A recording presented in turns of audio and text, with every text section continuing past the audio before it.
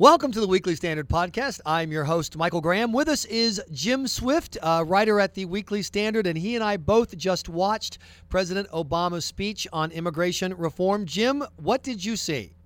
Well, one of the things he concluded with was you don't get that matchup very often, referring to a compromise that Ted Kennedy and George W. Bush would agree with, and that was what he was trying to paint his framework as. Right. Well, we did get that matchup in 2007, and President Obama, as a senator, played a key role in killing that compromise. I want to hear more about that 2007 and the poison pill action, but I want to start with the bigger, the presentation of this as though it is completely reasonable to say, give me amnesty today, and I, President Obama, and Washington will give you immigration enforcement tomorrow. And Jim, it drives me crazy because we know that's not true. We don't just know it because 1987, that's not what happened. Amnesty was granted, and then, of course, there was no enforcement. We know it, Jim, because for people who are part of President Obama's political team, they view immigration enforcement as inherently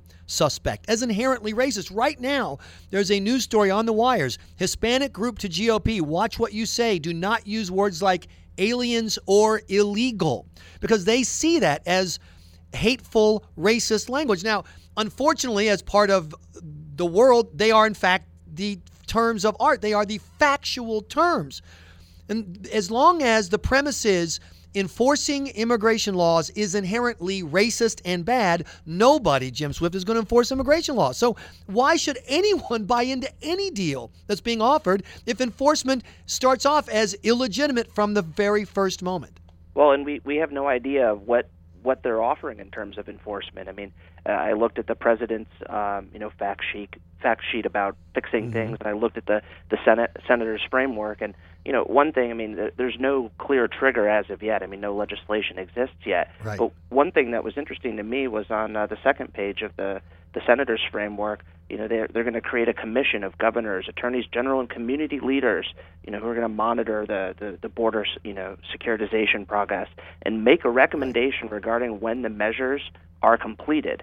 So are we just going to create a commission that will vote on, a Simpson Bowles-esque commission as to when the border is secure? And of course, that's offered because something has to be offered so we can pretend that there's going to be some enforcement. But right now, illegal immigrants are able to move around the country and go to work. And here in Massachusetts, approximately 1 in 4 illegal immigrants is on some form of government assistance, a state-funded health care, whatever.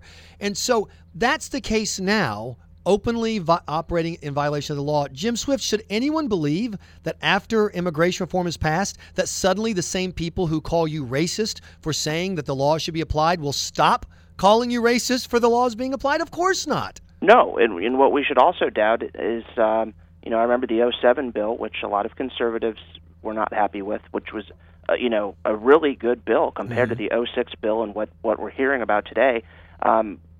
From what I'm reading, it just looks like a continuous magnet. When does the proposal that the president and these senators are outlining end? When do you draw the line? Is it a continuous sort of program where people can keep on coming and breaking the law and do that? I mean, where's the line drawn? It was clearly drawn in 2007. And let's talk about the 2007 deal, because if you believe that President Obama truly supports the rule of law in this situation, he talks a lot, for example, about the number of criminals who've been deported, and he's absolutely right.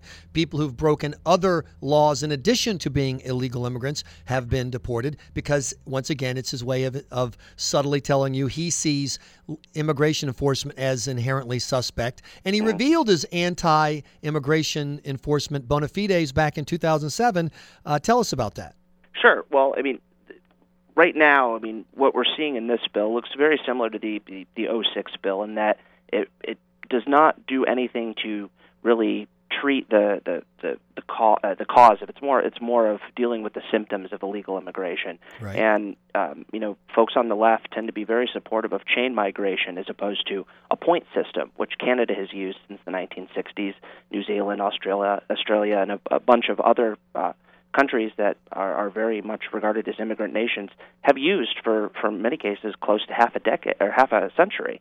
And what Obama didn't like and what liberals did not like about this compromise in '07 was that it changed, what was largely a family-based immigration system, which the president kept reinforcing today in his speech, and created a point system that placed values on things like ability to speak English, knowledge of civics, whether or not they've had health insurance, home ownership, their education, age, experience, and the president, when he was a senator, introduced an amendment to kill the point program, which he was very much opposed to. Now, his amendment failed, but combined with, interestingly, Dick Durbin and Robert Menendez, who happened to be the key players on the Democratic side of the Senate bill, right. They proposed with Senator Dorgan an amendment to sunset a temporary labor program, and they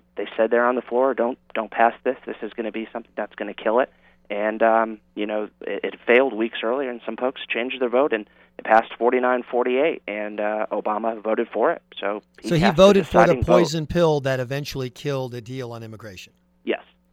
And so that's once again why the average person who's listening, who has maybe a son who's recently graduated from high school and is out looking for jobs, and that son, whether he's an American citizen or a legal resident, is being forced to compete with illegal immigrants for those entry-level, low-skill positions. It's hard for that mom and dad to say, yes, President Obama, I believe you. I believe you want to solve this problem.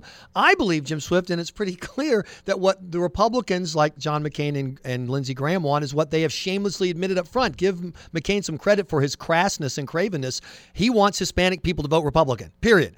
And he views this the same way that someone who is particularly cynical might view voting for reparations for slavery, simply in the hoping that there'll be race-based votes cast for your party. I find it both disturbing from an intellectual standpoint and just at a gut level, Jim, disgusting that we have shameless chasing of votes based on ethnic identity. It's the worst kind of democracy, whether it's Southern rednecks going after white votes or, in this case, desperate Republicans going after Hispanic votes. Sure. And, the 06 bill, it was very much what McCain wanted, and similar to what, McCain is on board with this time. The 07 bill was, still unpalatable to many conservatives, but a radical departure from that 06 bill.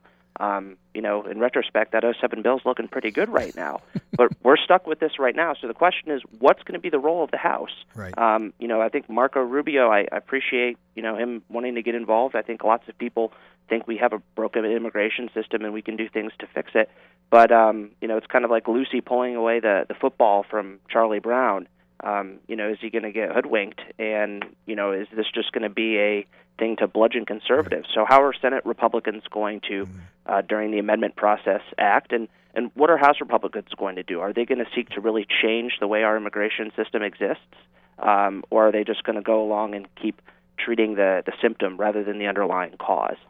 Jim Swift asking the right questions, part of our podcast today. Thanks so much for your time, Jim. Listen for more podcasts here at weeklystandard.com. We update them almost every day now, so check weeklystandard.com. I'm your host, Michael Graham.